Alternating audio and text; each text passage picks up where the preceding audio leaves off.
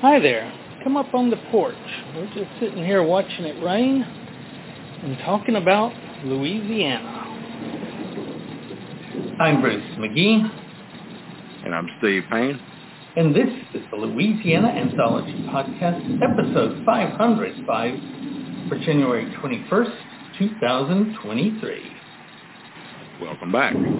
Today we have part one of our interview with Tim Wise. He is a civil rights activist, scholar and philosopher. Cornel West calls him a vanilla brother in the tradition of abolitionist John Brown. He's one of the nation's most prominent anti-racist essayists and educators. Louisiana connection. After graduating from college, he threw himself into social justice efforts full-time, such as youth coordinator and associate director of the Louisiana Coalition Against Racism and Nazism, the largest of the many groups organized in the early 1990s to defeat the political candidacies of white supremacists and former Ku Klux Klan leader David Duke.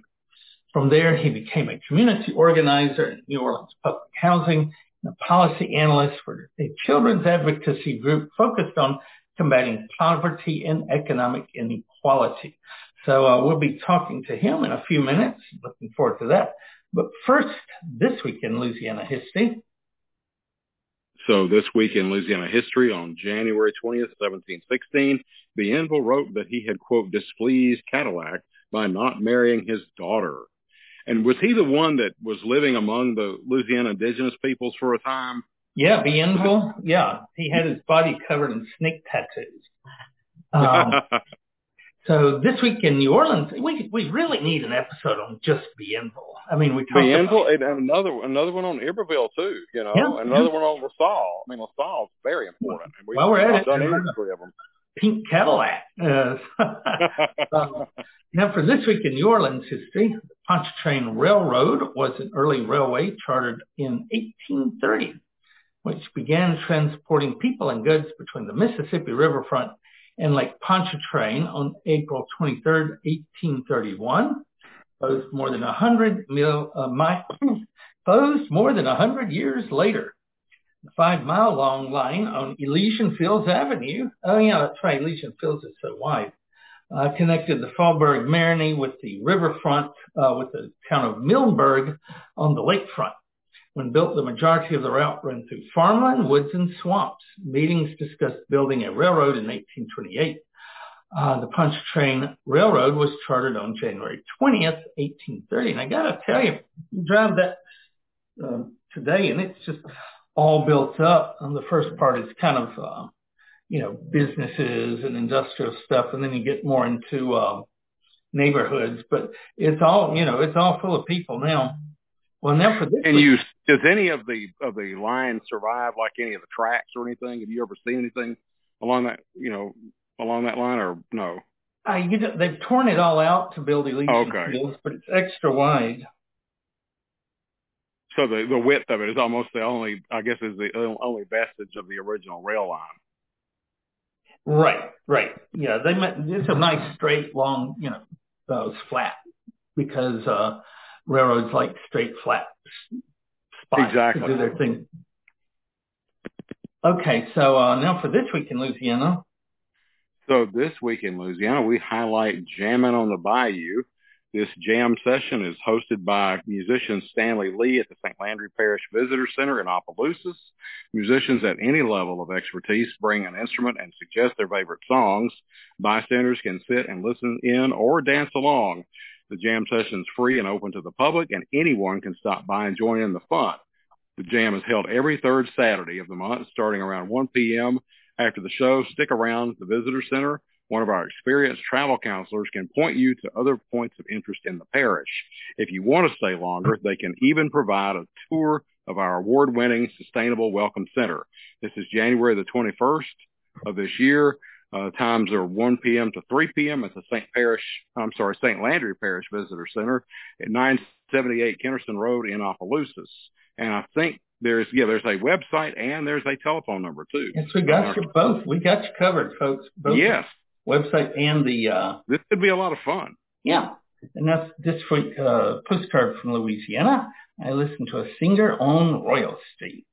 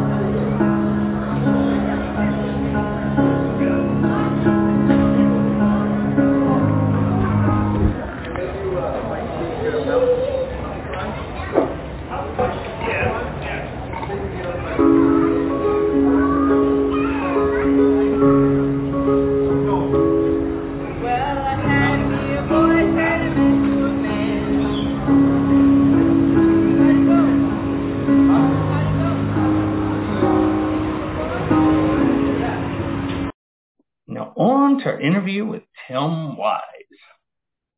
I'm Bruce McGee. And I'm Steve Payne. And we're here today with Tim Wise. Welcome, Tim. Thank you. Good. Thanks for having me. Got it. On the podcast, why don't you tell our folks a little bit about yourself and your work, what you do? Sure. Well, I am, for lack of a better way to explain it, I am a racial equity educator and activist, and have been that for a little over 30 years, 32 years, as a matter of fact. So I'm a writer, author, essayist, lecturer, but essentially anti-racism or racial equity educator and activist would be the best way to explain it. And where can people buy your book, if you've got books, or read your stuff? Well, I do have 8 books, 9, depending on how you count them. I have 3 versions of one. It's very complicated, but so you can get those, at bookstores. Obviously, you can get them on Amazon. My latest came out in late 2020. It's an essay collection called Dispatches from the Race War. My memoirs, White Like Me, that one came out in 2005. Is probably my best known book. People can also follow me on Twitter as long as Twitter's around, which may be gone any day now. But assuming it lasts for a few more weeks, my Twitter is at Tim Jacob Wise, and my essays that I write several a month are at medium.com. They're attacking Elon on Twitter, to his face, and it's not even with parody accounts. They're calling him Elmo. I'm calling him Elmer. Well, I've got a mean, kind of a goofy but mean-spirited alias that I use to attack him, and I started calling him Elmer myself. Yeah, he's definitely disproving the idea that wealth confers intelligence, because it clearly suggests he doesn't have much of it. We have this idea in our country that people who are wealthy get that way because of some virtue on their part. Maybe they're smarter, maybe they're just have better instincts. They're more worthy, It seems like more and more lately, the people we see trying to jump up and wave their arms and be the leader because of their money, or the failed sons of rich people. And, right. It's well. There's a great deal of correlation between grandiose narcissism and success. So if you're narcissistic enough to not take no for an answer and to believe yourself the world's biggest genius, whether you're Donald Trump or whether you're Elon Musk or whoever you are, the odds are, right, you're like the guy that asks every girl out in high school, right? The guy that asks every girl out is going to get more dates than a lot of people, even though he gets rejected a lot because he's that confident, right? He's confident enough to just be like, I don't care if you turn me down. And if you're narcissistic and self-centered enough to think that you're that great, then yeah, you probably will make a lot of money. The question is, do you have the emotional intelligence needed to run the country? Well, apparently not. Do you have the emotional intelligence needed to run a company like Twitter? No. I mean, the reason that Elon Musk's other companies have done well is he has a bunch of really bright engineers working for him at Tesla and at SpaceX.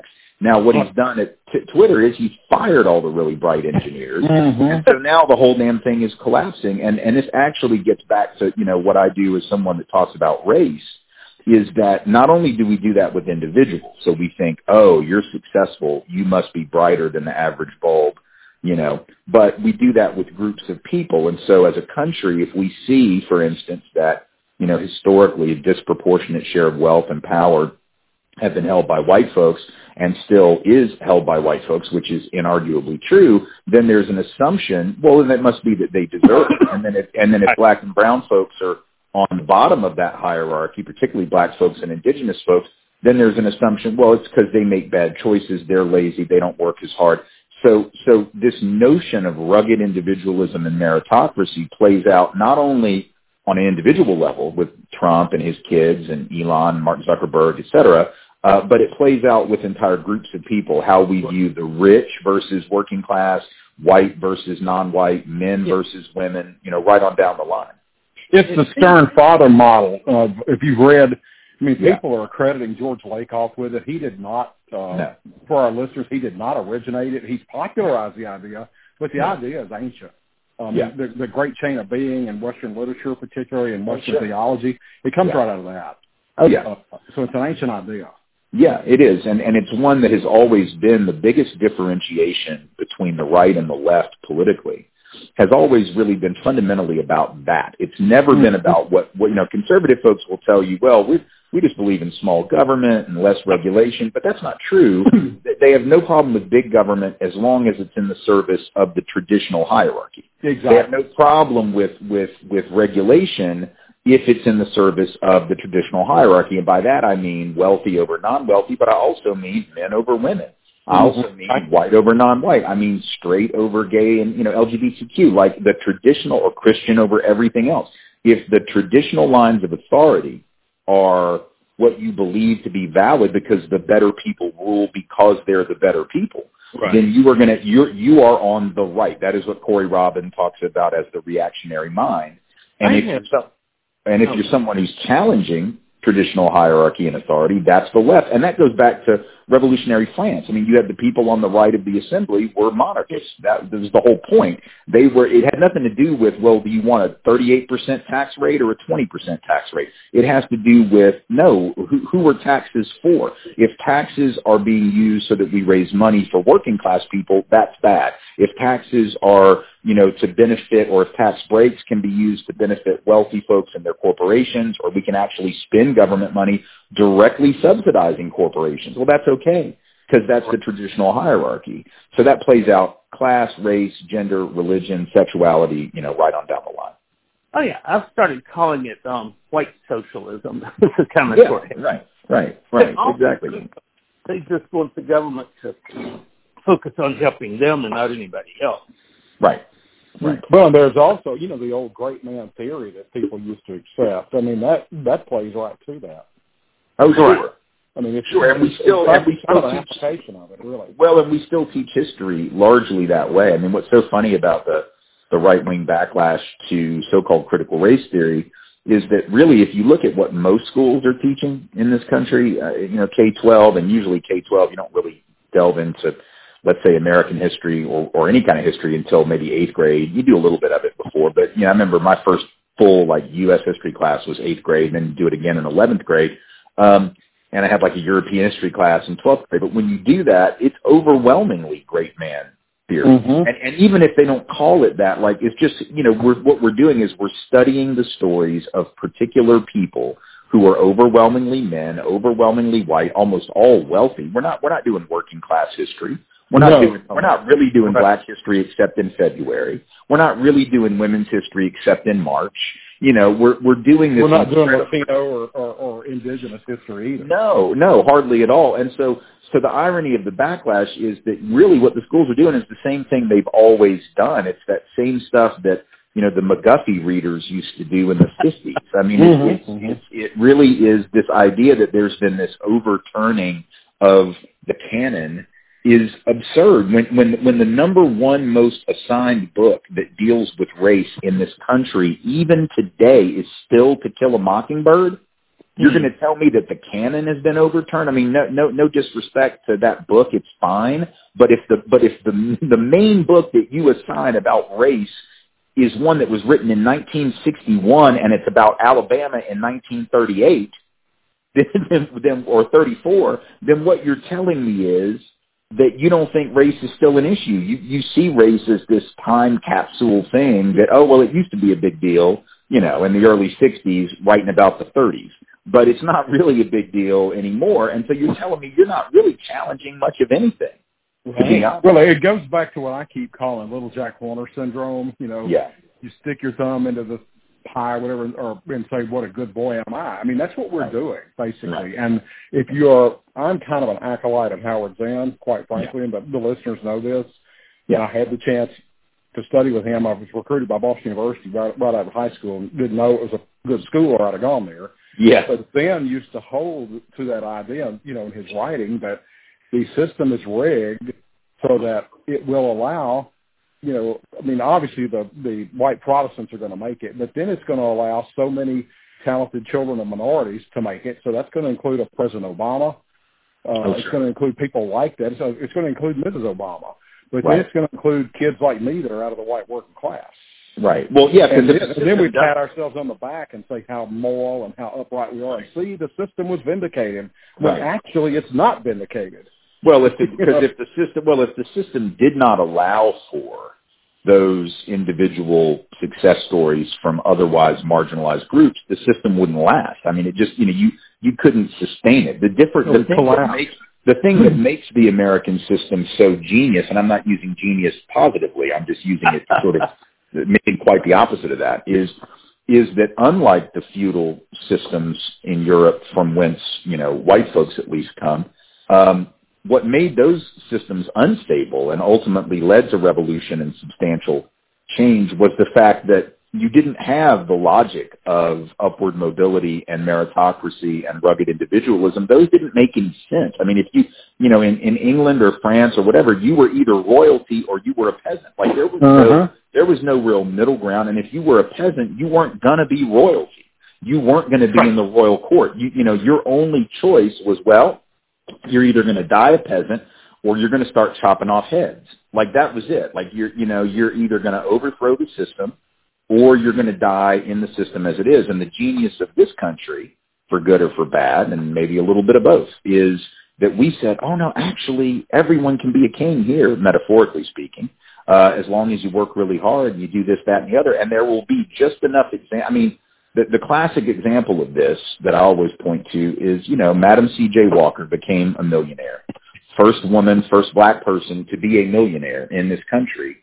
And she became a millionaire creating cosmetics for black women at a time when, cosmetics were not, no cosmetic company cared about makeup for black women. It just wasn't relevant to them, right? And so she creates cosmetics and beauty products for black women. She becomes a millionaire. But now, what year did she become a millionaire? Well, I think it was 1913, 1911, 1912.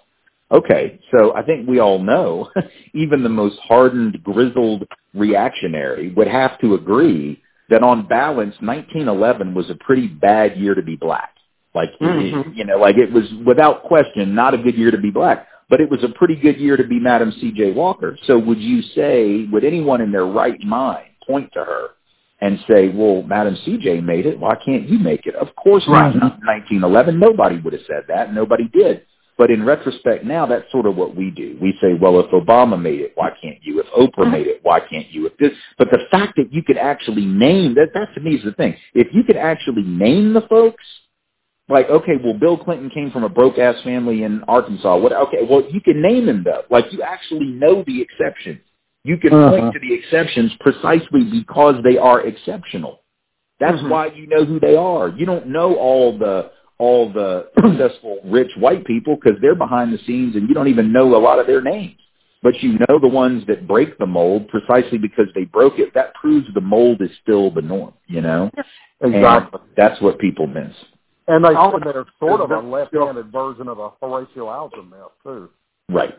Like Truck and Luck and, you know. Well, and we want to believe it. You know, I run into plenty of struggling people. This is, again, the genius of the system. It doesn't just appeal to the winners. It can even appeal to the losers, right? Because if I'm the loser today, but you tell me, well, it doesn't have to be that way always. You just, you know, hey, why don't you get a little side hustle driving Uber? Or why don't you get a little... That's what's called gambler's fallacy. Exactly. The gambler thinks that when they keep on going to the casino that, well, eventually the odds are going to catch up with me and I'm going to win. When the odds...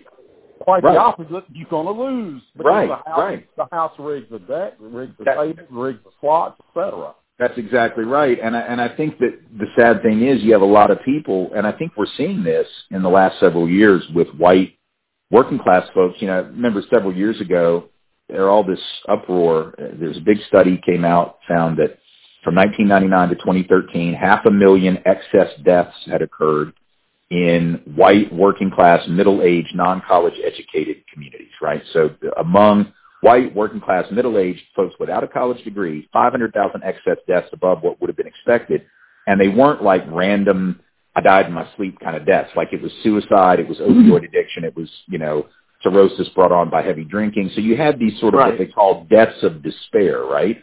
But what was interesting about that whole rhetoric about, and I remember at the time, a lot of conservatives chimed in and they would say, well, how's that for white privilege? Look at all these white people dying. They obviously don't have privilege. And when I read the research, what stood out to me was, no, actually, these excess deaths are proof of just how systemically privileged white folks have been historically. Because what the real story was, these white folks that are killing themselves clearly don't feel privileged and advantaged, and they're having a hard time, and the ones that are drinking themselves to death or whatever it is, right, have an opioid addiction.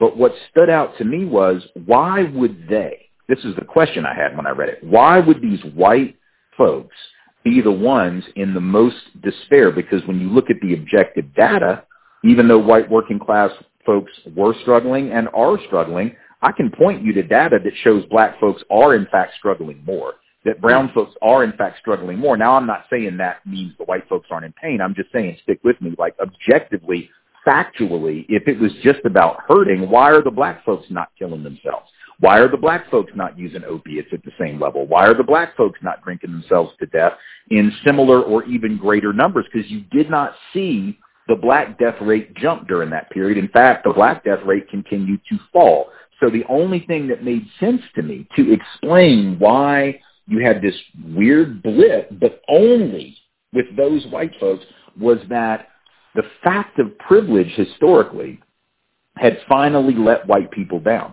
right? Here was a system that told these white working class folks, hey, if you just play by the rules and you keep your head down and you double down on your work effort, your kids will be better off, and then their kids will be better off. And that worked for most of American history.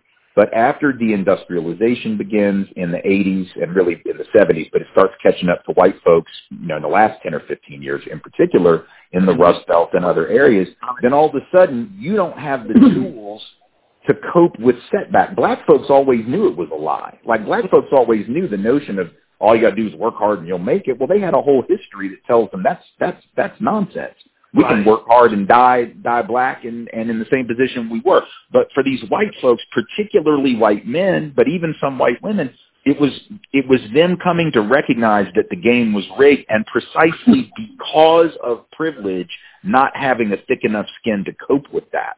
So to me, that was a great argument for why working class white people ought to join with black folks to expose the sickness of this system, because it's killing them. It's literally killing them. Right. But they've been led to believe, if I just work harder, well, that is a dagger pointed at your self-esteem. And when you try that and it doesn't work, you were going to try to numb the pain. You were going to numb it with opiates.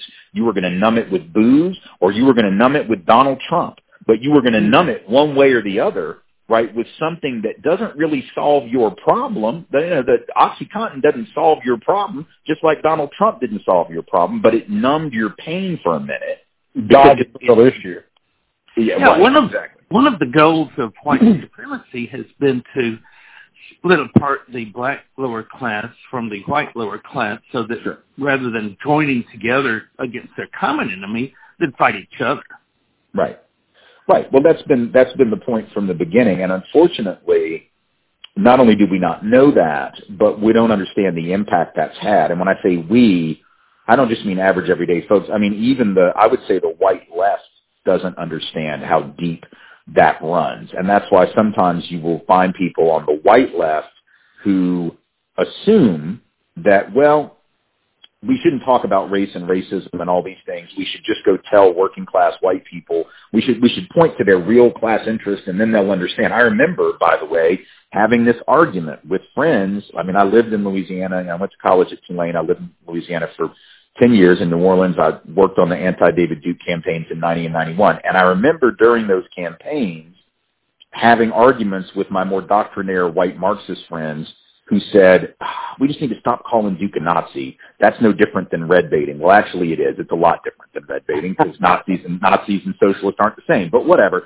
They said it's the same thing. It's name calling. We should just go into the union halls, down River Road. We ought to go into the oil and chemical and atomic workers union and just tell these folks, like, the boss is screwing all of you. And I said, really? Right. You think that's going to work? You think that you just roll up on some white union dude at the Kaiser, steel plant or whatever? You're just going to roll up on Shell or Exxon, and you're just going to tell these guys that are out working, oh, don't you know that you have more in common with your black brothers? Than they're not going to buy that. And the reason they're not going to buy it is not because they can't be persuaded of that, but it is going to take a lot of work, because they have had hundreds of years of propaganda fed to them intergenerationally to make them indoctrination is a powerful tool. Absolutely, and especially when, if you don't have anything else, this is what the white left has never really understood about the centrality of white supremacy to keeping class consciousness from happening. I told my doctrinaire Marxist friends, I said, listen, you have to understand, you talk about Marx, you talk about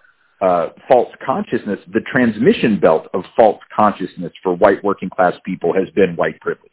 Like, it literally is the thing that allows white folks to say, as W.E.B. Du Bois said, I might not have much, but at least I'm not black. I have the psychological wage of whiteness, in Du Boisian terms. And when you don't have anything else, I mean, if I've got enough wages in real money, then I don't need whiteness. Whiteness is redundant at that point. But if I don't have anything else, whiteness becomes the only currency I have. And so it becomes especially important to people like that. It's going to mean more to them. It's one of the reasons that during the Duke campaigns, look, I know plenty of, and knew plenty of at the time, rich white Republicans who were as racist as anybody you'd ever meet, but they didn't vote for Duke, by and large, because they didn't need to. They didn't need to vote for the overt Nazi, the overt white supremacist. They could oppose Duke and feel good about themselves, for having done so. The country club crowd, yeah. Right. They didn't want, you didn't have all, Ducky Reese, God rest in peace, God rest his soul.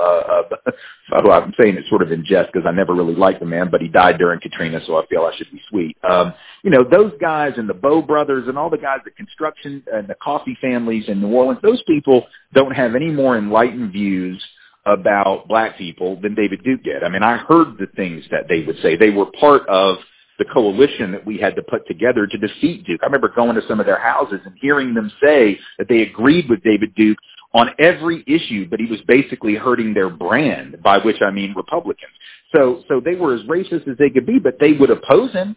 Whereas if I'm over in St. Bernard, or if I'm up in Monroe, or I'm wherever it is that I am, and I'm working class or lower middle, whiteness is the thing, man. So if David Duke comes along and tells me that I'm better because of this thing. He tells it to me directly or he tells it to me indirectly. Well, I'll take the bait on that because I don't have the actual currency that the folks on Audubon Place have. I don't have the actual currency that the folks in the mansions on St. Charles Avenue have, you know. And that's where I keep talking about.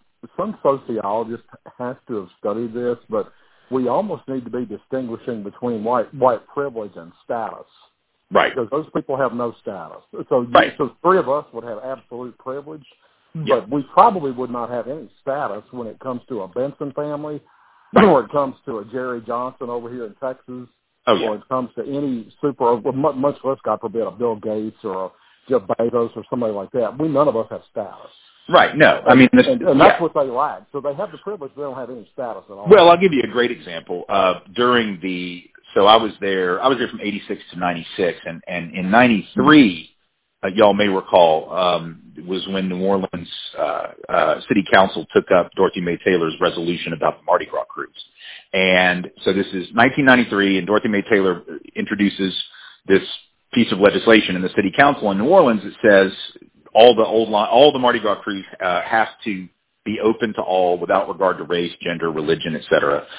Within 2 years, or else you're not going to be allowed to parade. And the idea behind it was, you know, look, we clean up after y'all. This is the world's biggest free party, but it's not free for the city because we have to clean up. We got to have fire protection and police protection and security for your floats before you roll them out. And, you know, it's a lot of money, a lot of expense. So we as a city think we ought to have the right to make you not discriminate. And of course what happened, which was completely predictable, is that 2 or 3 of the old line crews basically screamed and yelled and said, it's none of your business. This is freedom of association, and we're not going to admit that we're racist, but we're also not going to prove that we're not. And we're just going to take our toys and we're going to go home. And I remember going out to some parades in Metairie during that year, and, you know, the week before the biggest ones in the city, you have all those in the surrounding parishes. I go out to Metairie, and I'm standing there on Vets watching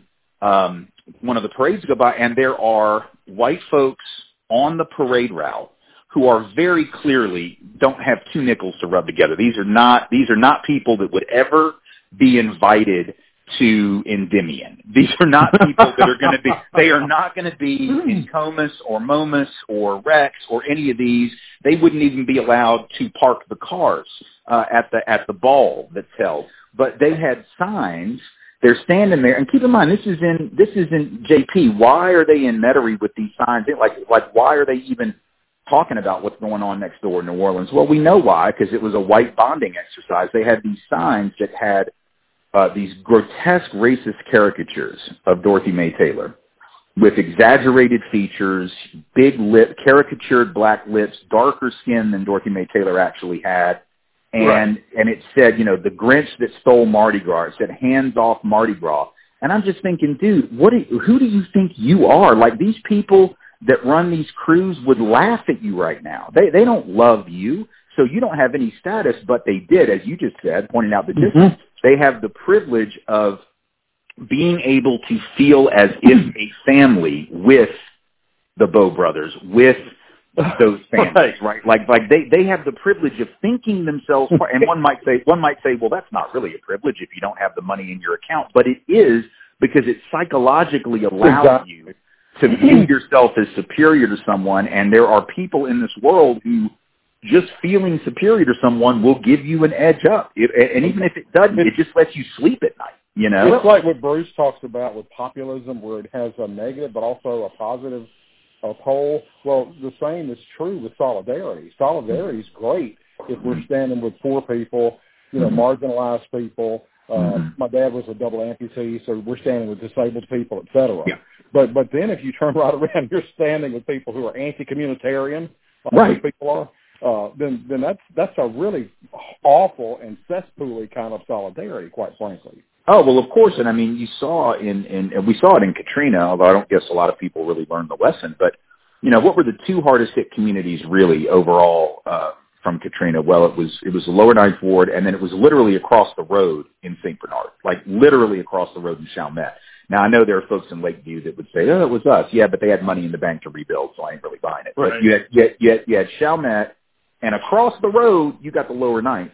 And the irony is that while the folks in Chalmette and in St. Bernard proper, beyond Chalmette, had 71%, I think it was between 67 and 75, so I'm just going to take a middle point. Around 71% of white voters in St. Bernard voted for Duke in 91 in the governor's race. So here you have a group of people, and of course we know after Katrina emptied it out, when they came back, one of the first things they did was try to pass that blood relative renter law, right, that said you can't rent in the parish unless you're renting from a relative. Well, that's a pretty non-subtle way to say ain't no black people moving into the parish, right. That's what you're really saying. But so we know who those folks are by and large. But the irony is, while they're sitting there pointing across the road at the lower Ninth Ward, pointing across the road at Orleans Parish, talking about those people are my enemy, they're the danger, that's who I'm afraid of, those are the folks who are out to get me. Meanwhile, what was happening? Well, the state of Louisiana wasn't fixing the levees for any of their asses, right? Like they and the Corps of Engineers was diverting money that could have been used to shore up those levees and working on projects to put riverboats, on the casinos on the river. And out at the lake, they were trying to build overpasses to get to the riverboat that was out there in Kenner or wherever it was, that first one. That was, they weren't taking care of anybody's business, including those white folks in Chalmette, and that wasn't black people, that wasn't white, that wasn't black elites, that wasn't the Orleans Parish Council. That's your buddies in Baton Rouge that you elected. That's the senators that you elected. That's the reactionary white people that you elected aren't doing anything to protect any of you. And go ahead. We can go back and talk about why those different groups were on the different sides of the road. Because back after World War I, the GI Bill gave houses or helped white GIs move into houses. Not so with black people, and so Metairie and Chalmette. It was a boom time as all these white people moved out there. Okay. And now you've got their descendants who are some of the worst racists we've got in the state. David Duke is from Jefferson Parish, where he operates. So is Amy Coney Barrett. And so this white supremacy policies have a generational effect. It doesn't just hit the people at the time, but there was a real, bonus to being white, a material bonus. So you get a house, right? Oh, yeah. I mean, you look at how a lot of I remember when I first moved to New Orleans in 86 for college, that was the year. I mean, within a month of my being there, I think within a month to 6 weeks is when Harry Lee, the former sheriff of Jefferson Parish, who, despite himself being Chinese American, was as racist and anti-black as any white politician. Right. He set up his infamous, barricades between JP and Orleans, going down River Road, out to the parish. He had a couple of different places he put them up, but there was one down River Road in particular, and maybe there was one on Earhart. I can't remember where he put it, but he put them on some of the main ways that you would get between the parishes, and he got called out on the carpet for it. And when he explained it, he said that he had told his deputies to stop any black person in a rinky-dink automobile in the parish. Now there are a ton of rinky-dink automobiles in white Jefferson Parish. I assure you, there are plenty of rinky-dink automobiles in District 91 or District 81, where David Duke was from. There are plenty of them, over on the lake. But they weren't worried about those folks. They weren't worried about somebody with a beat-up pickup truck, with a God Bless the USA sticker. They just didn't want black folks rolling up. And somebody had to explain that this was illegal. It's just like you can't put up barricades literally blocking people from being able to drive from one part of a metropolitan area to the other. And people came to his defense like it was nothing.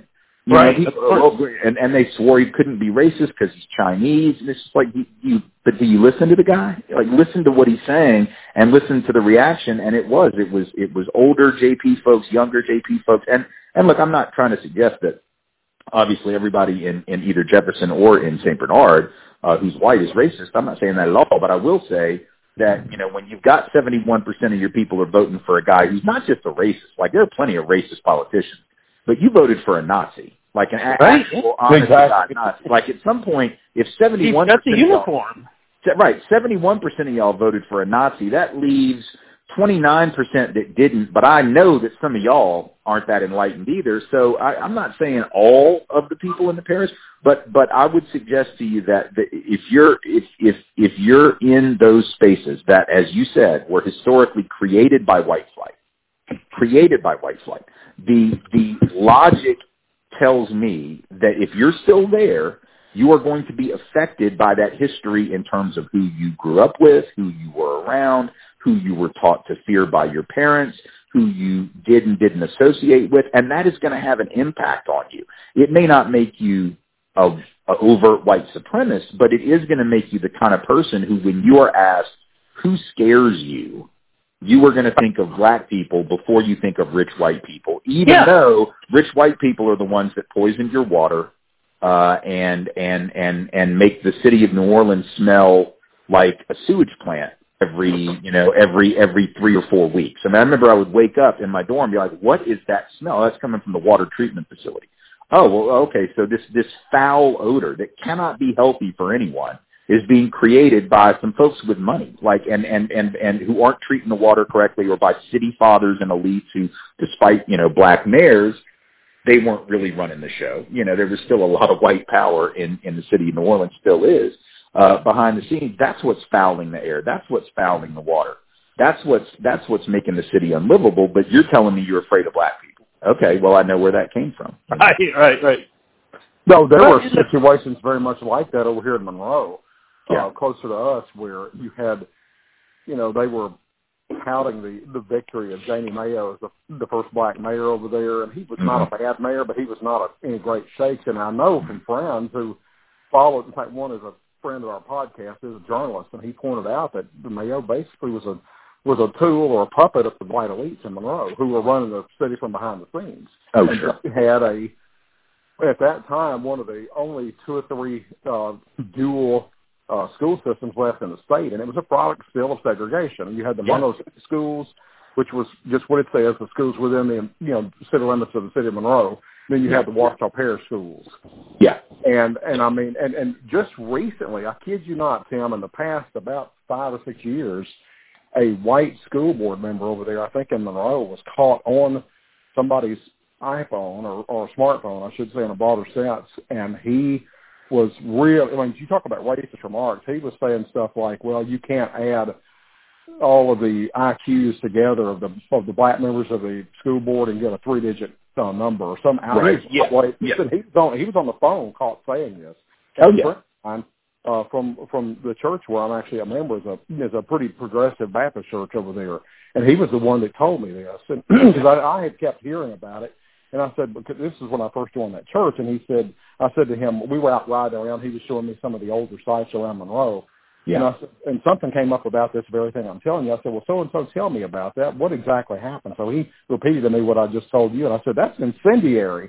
He said, it's beyond incendiary, but he said, he was actually, he was taped saying this stuff.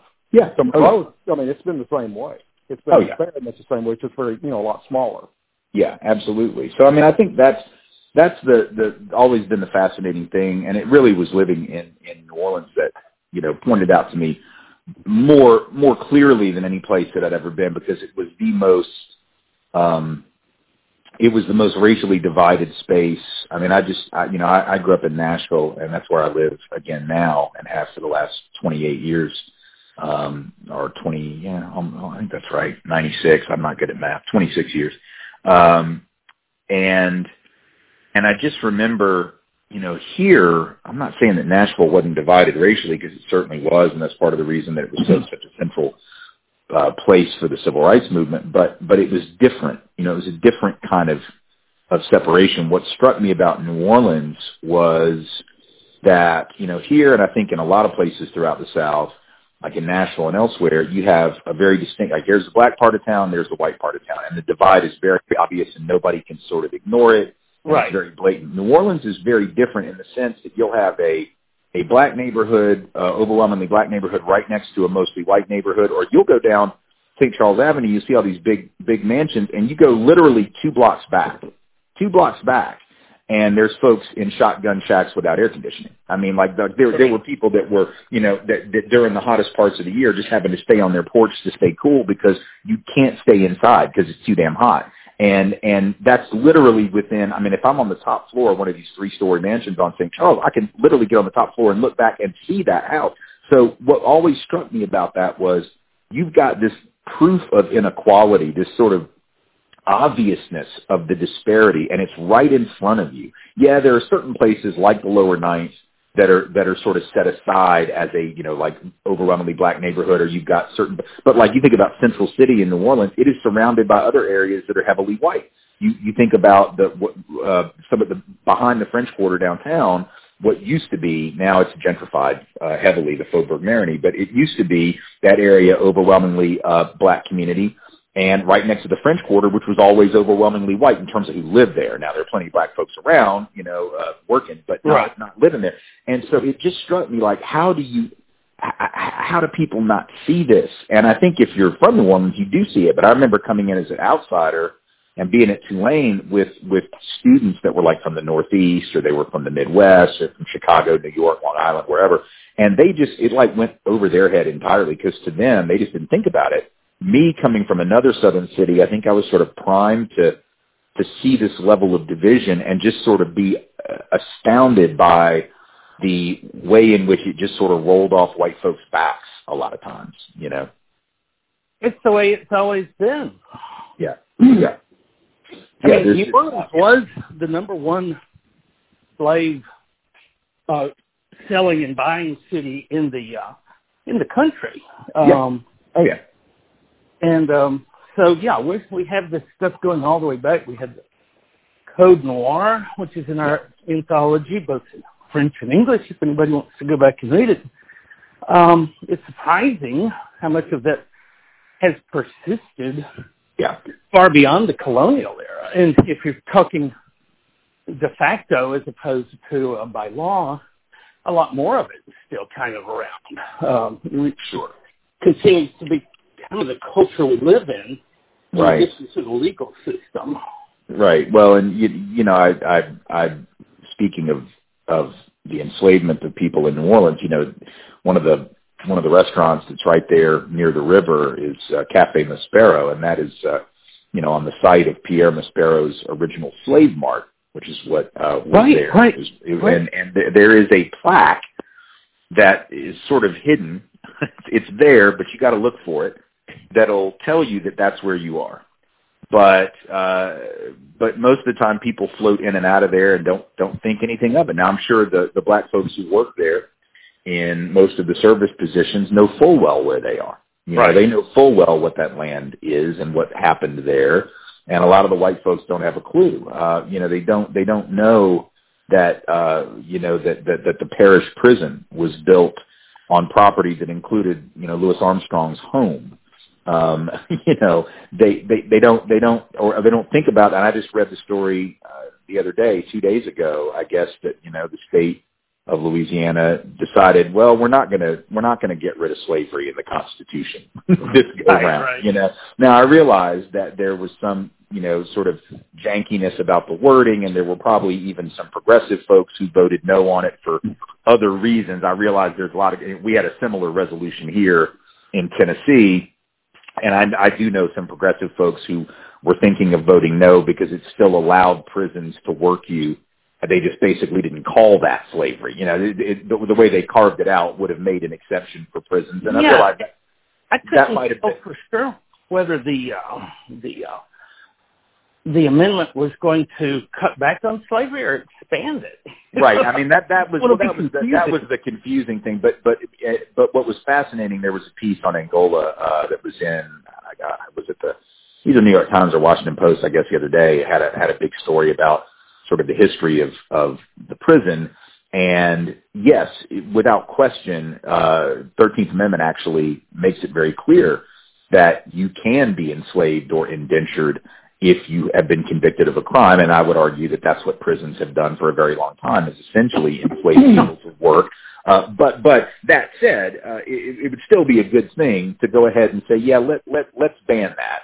And then we can debate later what does and doesn't fall under it. And I would argue some of the people that push the yes on those things were being a little bit too clever in the sense that, yeah, I can read the resolution that passed in Tennessee, and it would still allow the state prison to work people for very little pay, and it would just redefine enslavement to not include that, which makes me upset. But that doesn't mean I ought to vote no on it. And I just think it's sort of fascinating that of all the states that had one of these resolutions in front of it, there were 4 of them. Louisiana is the only one where folks were like, "Yeah, we're not going to get rid of slavery this year." Oh, okay. Well, right. That tells me something, but Yeah, we've got the backwardness. Now, had you been an activist before you got here, or was that come out of your experience? I was, but I was young, so I hadn't done a lot. I think like most people, even if you have activist sensibilities, you don't really have a whole lot of opportunity to do much with those until you're in college for the most part. You probably do nowadays more, but in the 80s, long before social media, long before any kind of sort of youth empowerment within the culture, those of us that are Gen X, like we didn't have a whole lot of avenues. So I basically, when I got to New Orleans, a lot of those sensibilities that I had going back to the time that I was maybe 14 or 15, there was an opportunity to do that work. This was the mid-'80s, so I started doing anti-apartheid work vis-a-vis South African apartheid while I was at Tulane, and was involved in other activist things around that time during the Reagan years. But yeah, it was really, coming to New Orleans and being confronted with some of the levels of profound inequality there, sort of shook me, to a point where that probably more than anything else, prompted a lot of it for me.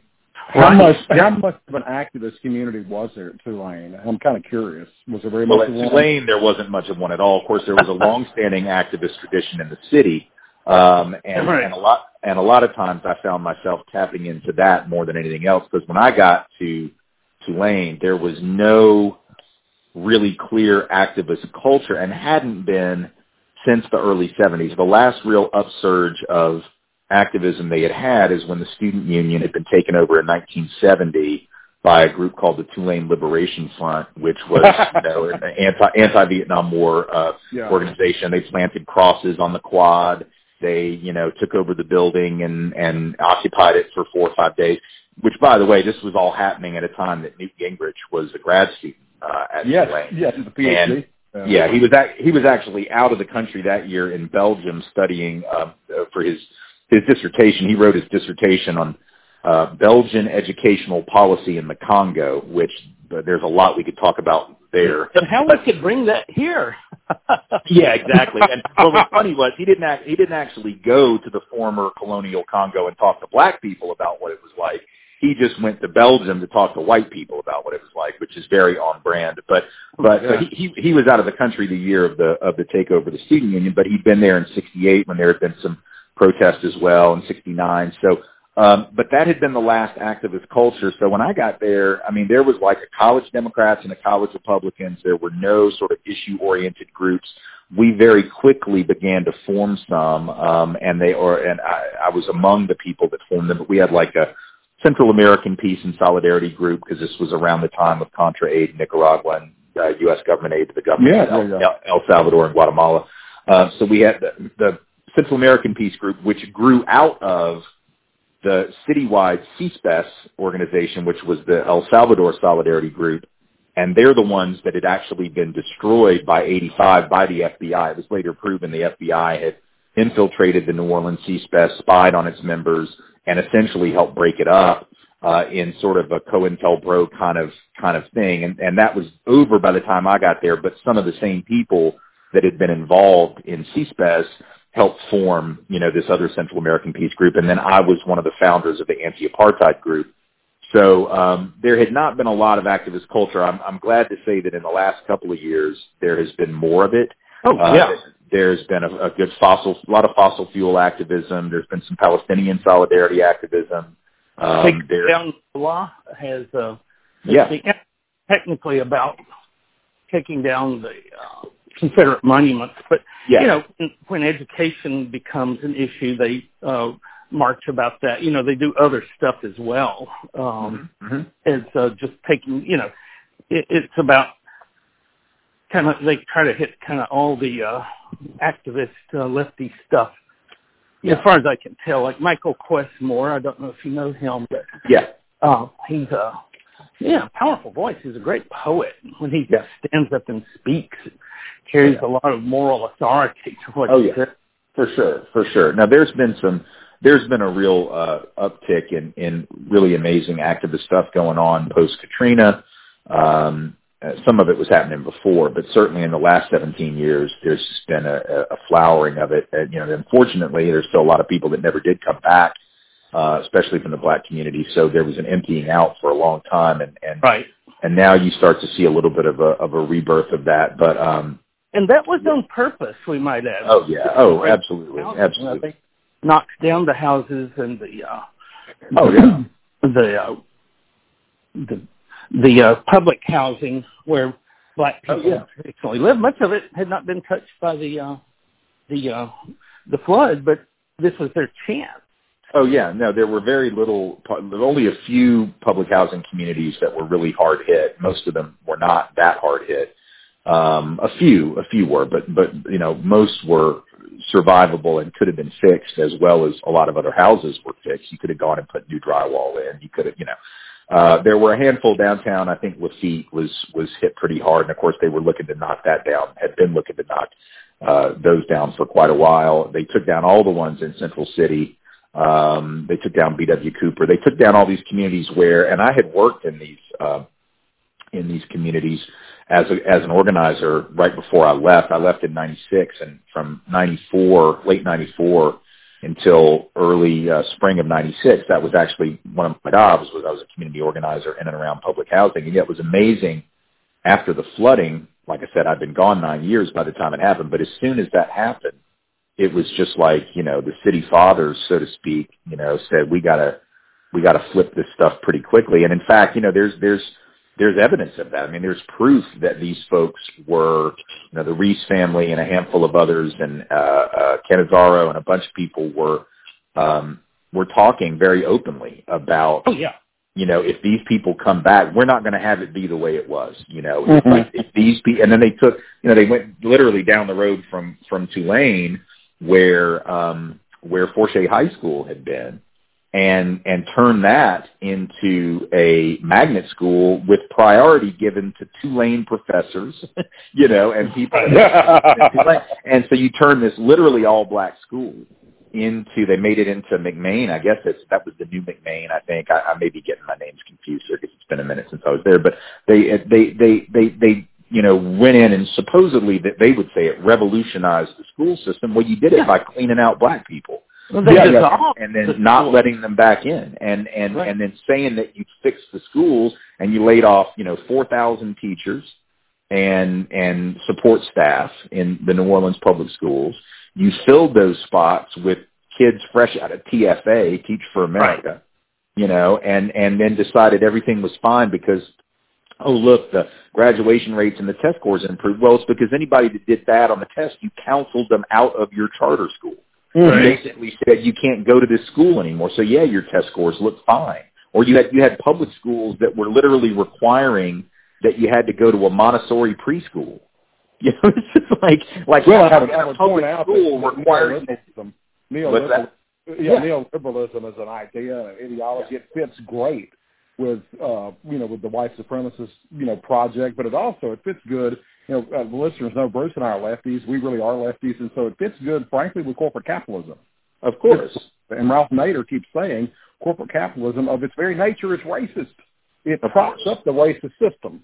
Of course. We need to be attacking corporate capitalism for that very reason, because it is so racist. Oh, yeah. No question. And New Orleans was a good example of that. That neoliberalism can always point to a couple of victories and a couple of things that are, you can point to a gentrified neighborhood, and gentrification is part of a neoliberal project, and you can point to gentrification and say, well, look, it does pump money into the community, and I'm not one of those people that's like, oh, gentrification is always bad. Look, I get it.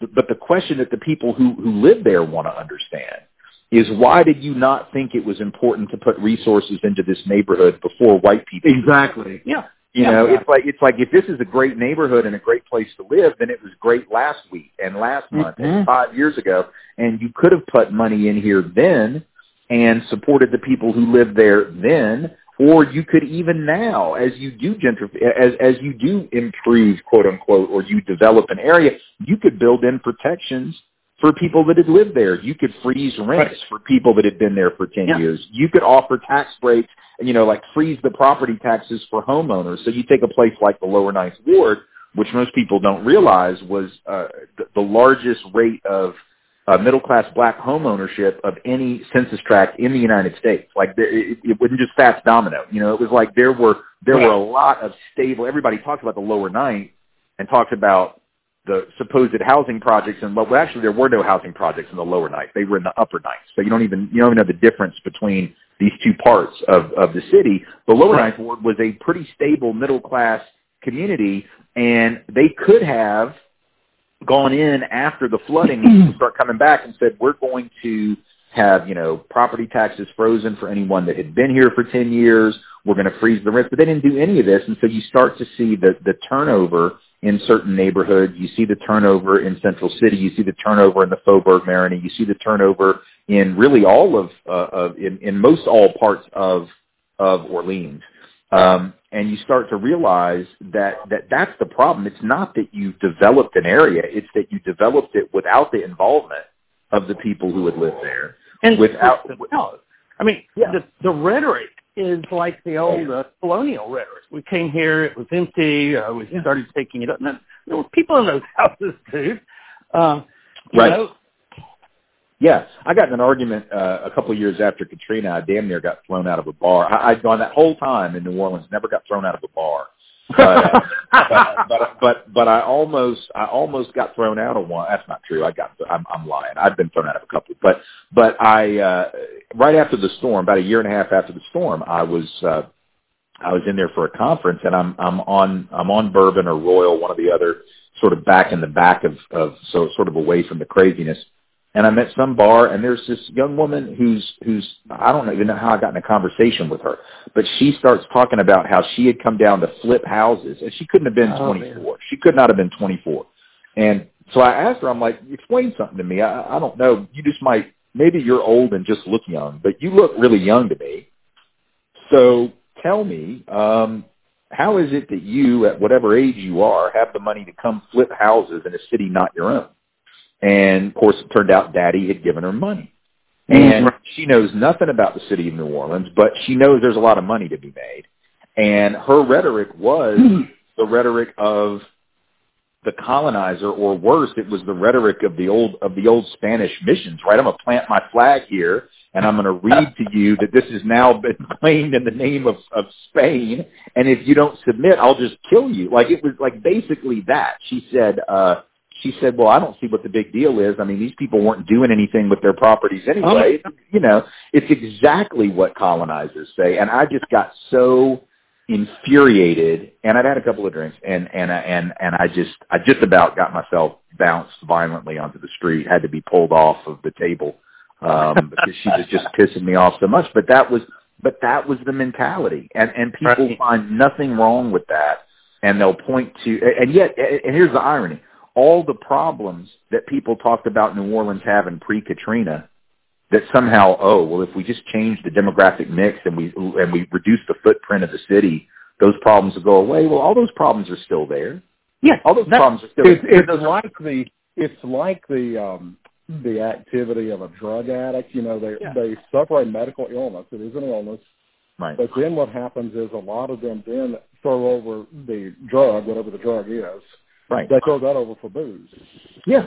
And then they become alcoholic. Well, again, it is a more than likely, there seems to be some hereditary connection there. Yeah. They are people with a tendency towards some kind of substance abuse who need medical treatment. They don't need condemnation, but they throw over one form of addiction or dependency like that for another. instead of treating that root problem or that, getting to the source of the problem. Right. It's going to stay there. I mean, Bruce knows this. Some of the listeners know that I have adult ADHD. Well, that's not going to go away. It's like a house guest that checked in and never moved out. Right. So I have to deal with that on a daily basis. And the thing that New Orleans hasn't ever come to grips with, and I would say that the country hasn't, is both the intergenerational trauma that has been imposed upon Black and brown people and the intergenerational sense of entitlement that has been imposed on white people. So that even if you're white and struggling, you feel entitled to a better life, and by God, if you don't get it, you're going to hear about it. If I expected more and I didn't get it, I'm going to blame that Mexican.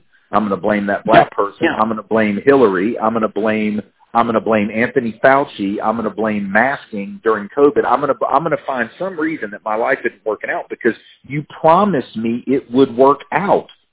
And, for Black folks, it's a whole different thing. Like their problem, for Black folks, the problem is they weren't ever promised much and they've been given even less, right? We didn't promise you much and we delivered even worse. So Black folks are dealing with that. And that can create pathologies and dysfunctions, to be sure, no question about it. And if you promise me the moon and what you deliver me is a ham sandwich, right? I'm likely to be like, no, that's not going to do it. And then that creates pathologies and dysfunctions also. So really the point I'm trying to make is what a city like New Orleans, what a state like Louisiana, and what a country like America is addicted to is we're addicted to inequality. Mm-hmm. That's what we're addicted to. We're addicted to the kinds of divisions that we think tell us something about our human worth versus somebody else's human worth, which is why you can empty out the city of New Orleans, but then when it reconstitutes itself and you haven't dealt with your addiction to inequality, it will remanifest itself just as bad, if not worse than before, because you never dealt with that underlying addiction to this sort of social structure of stratification, as sociologists call it. Well, I think that's a good metaphor because it is. I like to talk about health, and so you're dealing when you're talking with addiction about unhealth as opposed to health, right? So we are an unhealthy society. I mean, quite frankly, it goes deeper than being just we're obese and we're diabetic and we're whatever else. No, I mean, and those are all really those are diseases, quite frankly, oftentimes of either race or class. Right. That's what they're tied directly to is race and class. For sure. A lot of the time. But here, I would argue the same is true of social diseases. And that's what we're dealing with here. This is a social disease that affects the body politic. Right. We're going to break in here and finish talking to Tim next week. It's nice to know that people have been fighting this fight. It's sometimes a little frustrating that it takes so long to get so little done, but you can't win it if you aren't in it. If you aren't in there trying to, fight for what's right, certainly the people who are fighting for what's wrong are never going to stop by themselves. No, and it is a generational fight, as we've discovered. We are the latest, links in the chain, so to speak, in the justice chain, because people have been fighting these battles for literally for centuries. Yeah, the earliest thing we have in our anthology is a couple of 100 years old, a French poem protesting the way Andrew Jackson treated the people of color after using them to win his victory over the British. He stabbed them in the back. And that's 2 centuries ago. So, yeah. It amounts to, it's protest poetry. If you listen to the great protest music of the 60s, like from Bob Dylan and, Pete Seeger. It's like that. Yeah, it's in that tradition. It just happens to be by Louisiana, presumably by New Orleanian. He was one of the defenders of the city against the British, onslaught. Yeah. Well, so we've got our own tradition of protest poetry. It's not just protest, it's not like social justice acts, but actual protest, music and poetry. Exactly. Well, for the Louisiana Anthology Podcast, I'm Bruce McGee. And I'm Steve Payne. We certainly do want to thank Tim. I should confess, I've been hearing about Tim for the past several years now before Bruce and I were able to, land him and bring him into the show. So, again, we thank you, Tim, for joining us this week. We do hope that you'll continue this fight for justice, but we also want to thank all of you for listening in this week, and we hope that you'll join us and Tim for next week's edition of the Louisiana Anthology Podcast. Bye for now.